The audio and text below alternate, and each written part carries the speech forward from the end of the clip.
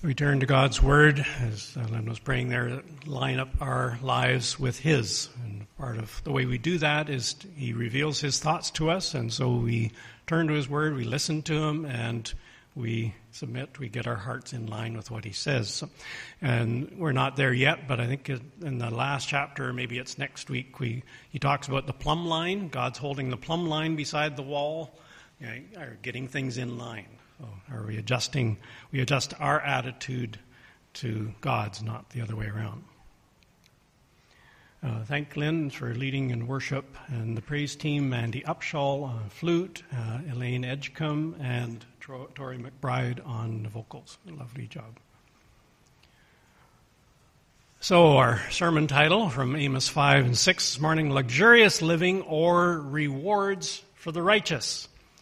And the first section, my, what a strong family resemblance. If there's one thing the younger generation is hungry for these days, it's authenticity. We want people to be real, not fake. We want worship to be real, not fake. Genuine, not fake. And that's part of the problem with Israel, was they were faking their worship. We have no time for people who lie to us, try to put one over on us, aren't being genuine and truthful with us. Deceit destroys relationships. Unfortunately, it's all too easy to fake it convincingly these days. We sort through our photographs carefully and post only the complimentary ones to social media. That way, people only ever see the best side of us. Meanwhile, our family and closest co-workers who are around most of the time get the joy of putting up with the real us. Comedian Tommy Smothers was a great actor, which comes with its own level of professional phoniness. He once observed, "The best thing about getting older is that you gain sincerity. Once you learn to fake that, there's nothing you can't do." French student Jean Louviot traveled for several months through Europe with a fake photograph on his passport. He was never detained, even though the photograph was of his Cocker Spaniel. Said a red-faced border official, "It's the way kids wear their hair these days." And did you hear about the restaurant in Alberta that just last month was forced to close for a few days? Public health inspectors say some of its staff accepted photos of patrons' dogs instead of their vaccine passports to dine inside. Yep, that's right. 2 test shoppers were allowed to dine inside the restaurant at separate times after showing a photo of a dog and personal identification. In both instances, a staff member made it appear as if they were scanning a QR code before checking ID.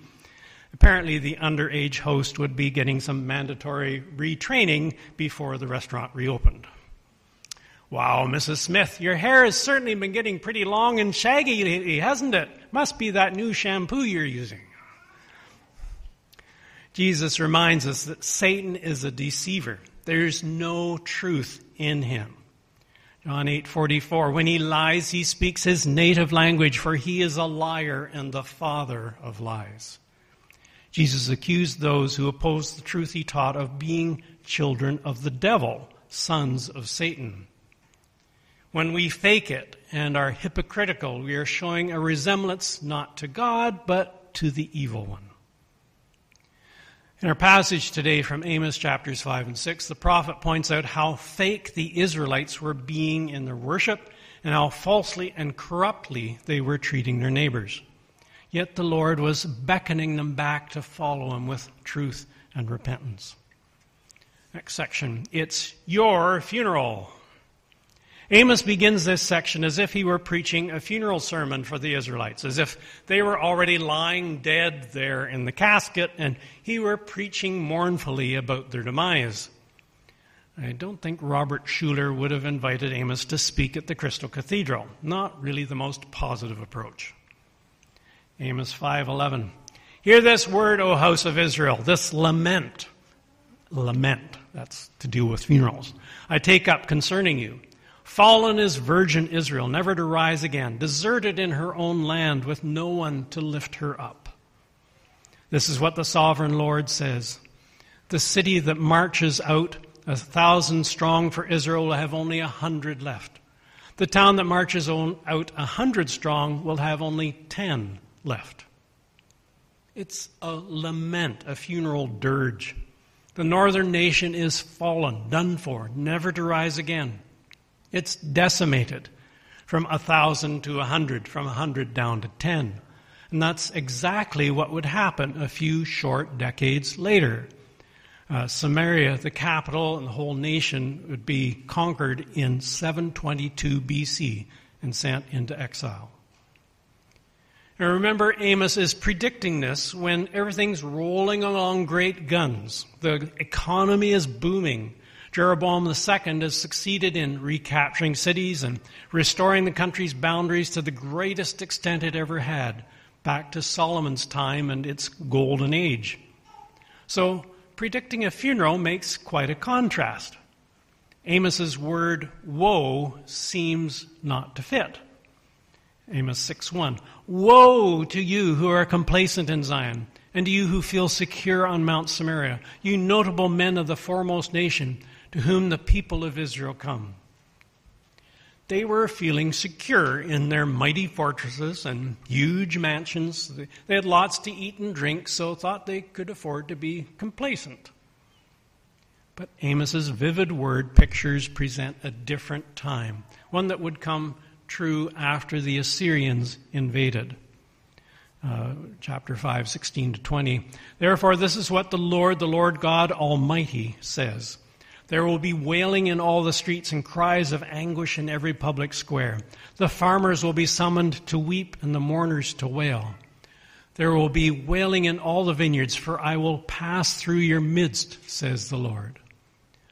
Woe to you who long for the day of the Lord. Why do you long for the day of the Lord? That day will be darkness, not light. It will be as though a man fled from a lion only to meet a bear, as though he entered his house and rested his hand on the wall only to have a snake bite him. Will not the day of the Lord be darkness, not light, pitch dark without a ray of brightness? Sounds like a nightmare, doesn't it? You escape from one thing only to fall prey to another. Escape the lion, but you meet a bear. Arrive at your house breathless only to be bitten by a snake. The day of the Lord they supposed would bring victory for them would turn out to be quite the opposite. Wailing, cries of anguish all over town, farmers weeping, even sadness in the vineyards. God would pass through their midst, 5:17. Pass through. Israel's foundational story was the exodus from Egypt at the time of the Passover. Back in Exodus 12:12, God passed through the Egyptians in judgment and struck down the firstborn, but passed over the Hebrew slaves. This time would be different. He would pass through them, bringing death and exile. The gloomy prediction continues in 6:8 to 11.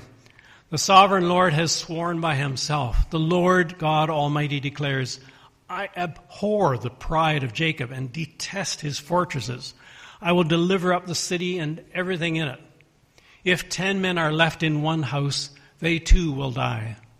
And if a relative who is to burn the bodies comes to carry them out of the house and asks anyone still hiding there, is anyone with you? And he says no, then he will say, hush, we must not mention the name of the Lord. For the Lord has given the command, and he will smash the great house into pieces and the small house into bits. It sounds like some scene out of a zombie movie. Normally, bodies were buried in Israel, not burned. But if all 10 in a house were killed, and that was happening everywhere, it might be necessary to burn the bodies because there wasn't time or labor available to give them proper burial. Rotting corpses could bring disease and epidemic. And when the collector comes, the warning is not even to mention God's name even in prayer because the judgment is so severe. The disaster would overtake the whole northern nation. 6:14. The Lord God Almighty declares, I will stir up a nation against you, O house of Israel, that will oppress you all the way from Lebo Hamath to the valley of the Arabah. In other words, all the way from your northern to your southern extremities, the entire territory. Next section, flourishing by force. Amos painted such a dire picture. Was this funeral necessary? How come the nation would go from flourishing at its historical best to total destruction in just a few short decades? For you mystery lovers, what's the anatomy of this crime? Who done it? How could this grisly death have been averted? Our passage sums it up in three broad areas: flourishing by force, fake worship, and fouling what's formed for good. First, flourishing by force. Economically, the nation was flourishing at this time under the long and successful reign of Jeroboam II. But the little guy at the bottom of the economy was footing the bill. Chapter 5, 10 to 12.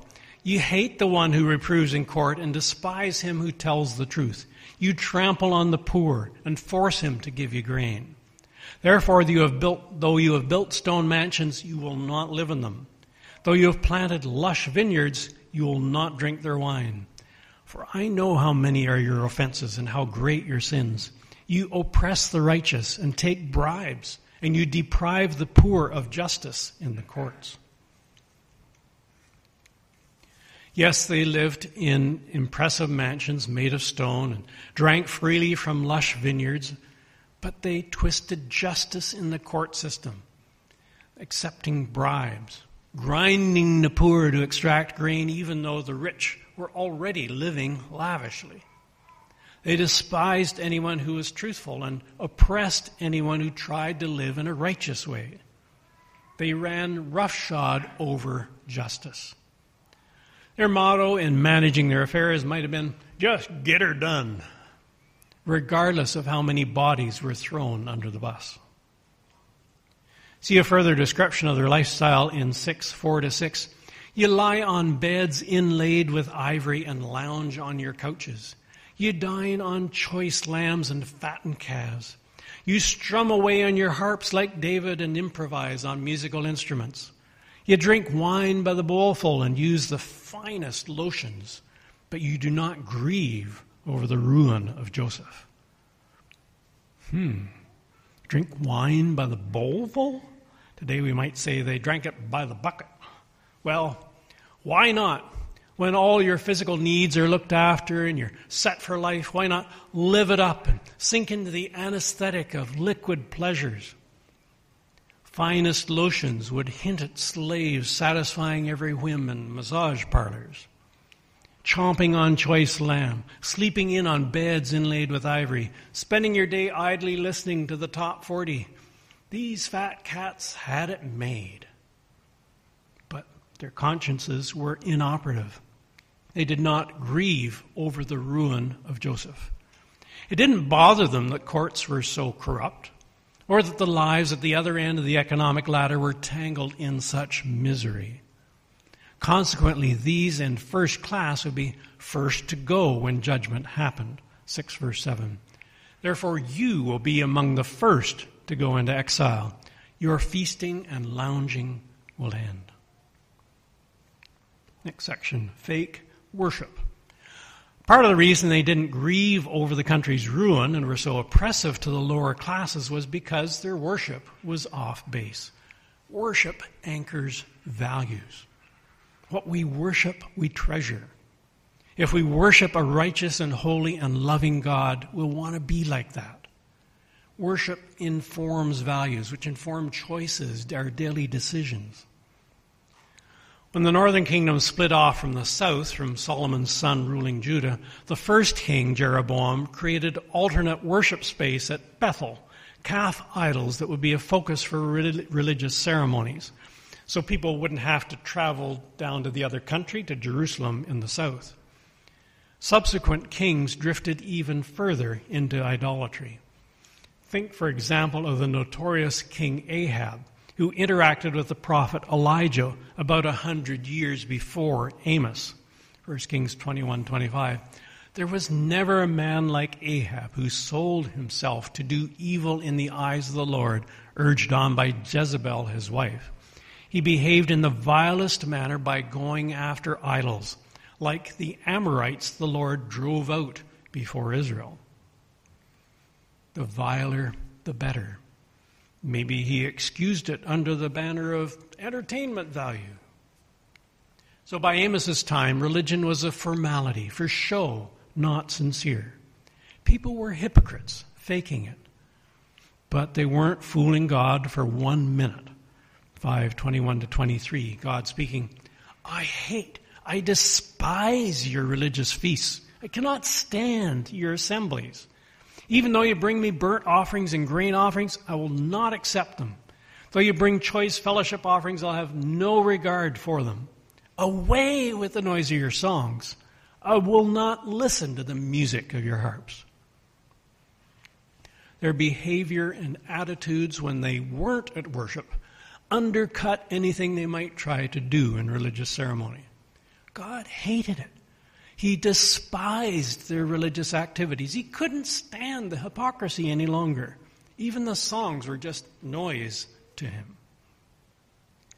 We see their duplicity and deceitfulness pointed to in 5:25 and 26. God asks, did you bring me sacrifices and offerings 40 years in the desert, O house of Israel? You have lifted up the shrine of your king, the pedestal of your idols, the star of your God, which you made for yourselves. They had made God in their own image. So essentially were bowing down to and worshiping themselves. The nouns in the original language may refer to actual gods in the Middle East. Moloch was associated with the worship of Saturn and the stars and the sacrifice of children. Here in Canada, we tend to be critical of the so-called American dream. But do we buy into it nonetheless? What cloud are we chasing? Do we think to ourselves, if I only do this or attain that, I'll be all set, and then I can sit back and take it easy? Pay careful attention to any little g gods you may have picked up along your journey. We become what we worship. Any lesser gods will consume you and leave you bankrupt, enslaved, without hope. Revere Jesus as Lord. He calls you to costly discipleship, but delivers eternal life already in this mortal life through a relationship with his Heavenly Father through the Holy Spirit. Jesus still calls out to us, John 7:37, if anyone is thirsty, let him come to me and drink. Whoever believes in me, as the scripture has said, streams of living water will flow from within him. Next section, fouling what's formed for God. The third area Amos takes aim at in this passage, besides the Israelites enriching themselves at others' expense and practicing idolatry, is their polluted attitude toward what matters in life. They fouled what was ethical. They couldn't stand what was right. They had to muddy things and twist it to their advantage. Note the words turn into. What effect did they have upon what was going on around them? Amos 5:7. You turn justice into bitterness and cast righteousness to the ground. Also 6:12. Do horses run on the rocky crags? Does one plow there with oxen? No. But you have turned justice into poison and the fruit of righteousness into bitterness. They turned what should have been good into something bad. They spoiled it. They fouled the pure waters and made it evil. To review, they turned justice into bitterness. They cast righteousness to the ground. They turned justice into poison. They turned the fruit of righteousness into bitterness.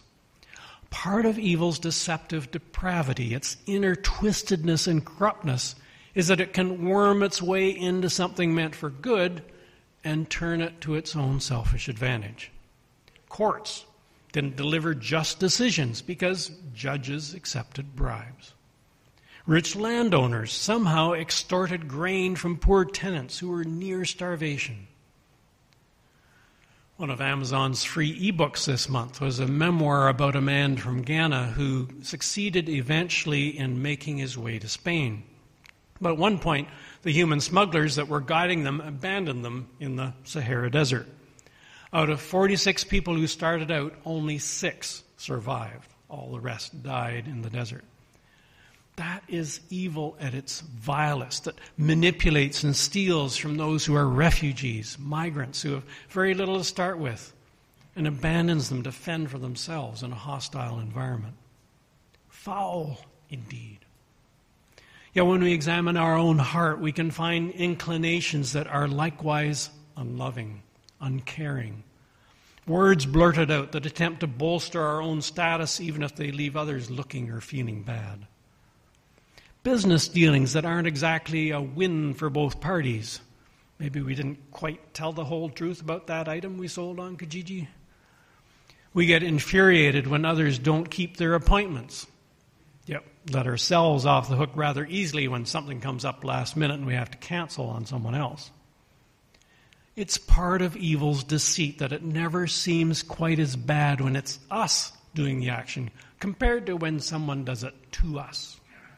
So the perversion of the golden rule, our self-preserving, unspoken approach becomes do unto others before they can do it unto you. Ethics fouled up. By contrast, this passage highlights what God has power to turn things into. 5:7 talks about humans turning justice into bitterness, but 5:8 shows God's goodness opposing such fouling. He who made the Pleiades and Orion, those constellations, who turns blackness into dawn and darkens day into night, who calls for the waters of the sea and pours them out over the face of the land, the Lord is his name, Yahweh. God is the one with real transforming power. 2 Corinthians 5:17 and 21. Therefore, if anyone is in Christ, he is a new creation. The old has gone, the new has come. God made him who had no sin to be sin for us, so that in him we might become the righteousness of God. Through Christ, God turns our fallen sinner selves into righteous new creatures. Section, finding God before it's too late. The clock is ticking towards doomsday for the Israelites, the day of the Lord when they would be overrun by the Assyrians. Yet even in this passage we find God's appeals for them to turn back to him. It's not too late to repent and change and get right with their Maker. 5:4 and 6. This is what the Lord says to the house of Israel. Seek me and live. Seek the Lord and live, or he will sweep through the house of Joseph like a fire. It'll devour, and Bethel will have no one to quench it. When they seek and find him, it will affect how they treat others. Amos 5:14. Seek good, not evil, that you may live. Then the Lord God Almighty will be with you, just as you say he is. Hate evil, love good, maintain justice in the courts. Perhaps the Lord God Almighty will have mercy on the remnant of Joseph. If they seek the Lord, they will live. When they seek good instead of evil, God will be with them and have mercy. Their seeking him will be evidenced by court proceedings that are just and fair, not tainted by bribes and corruption.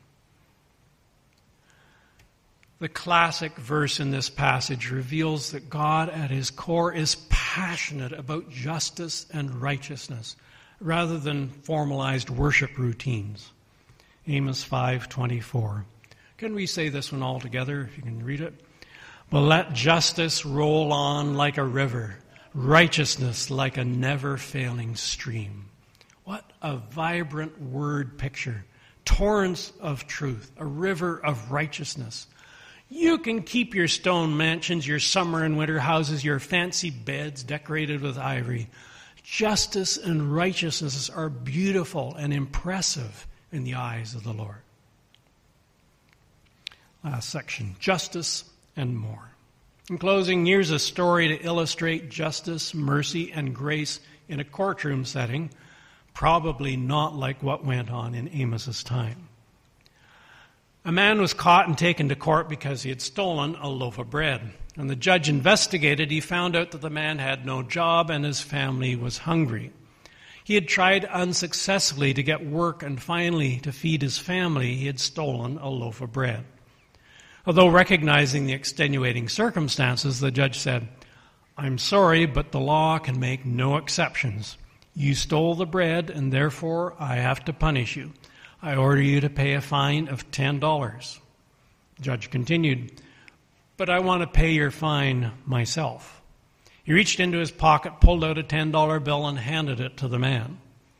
As soon as the man took the money, the judge said, "Now, I also want to cancel the fine and remit the sentence to time served." That is, the man could keep the money and go free.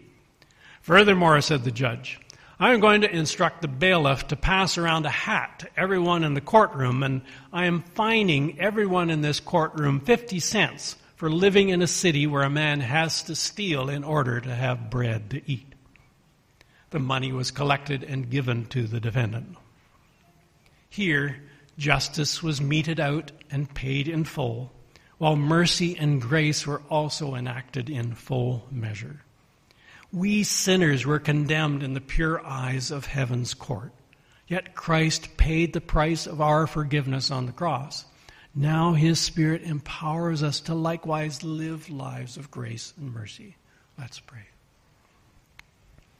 Holy God, we see ourselves to some degree in Amos's accusations, lounging about on couches, investing in our beds, trying to take advantage of others in our dealings, not having our heart totally in it when we gather to worship. Have mercy on us. We know we've fallen short in many ways.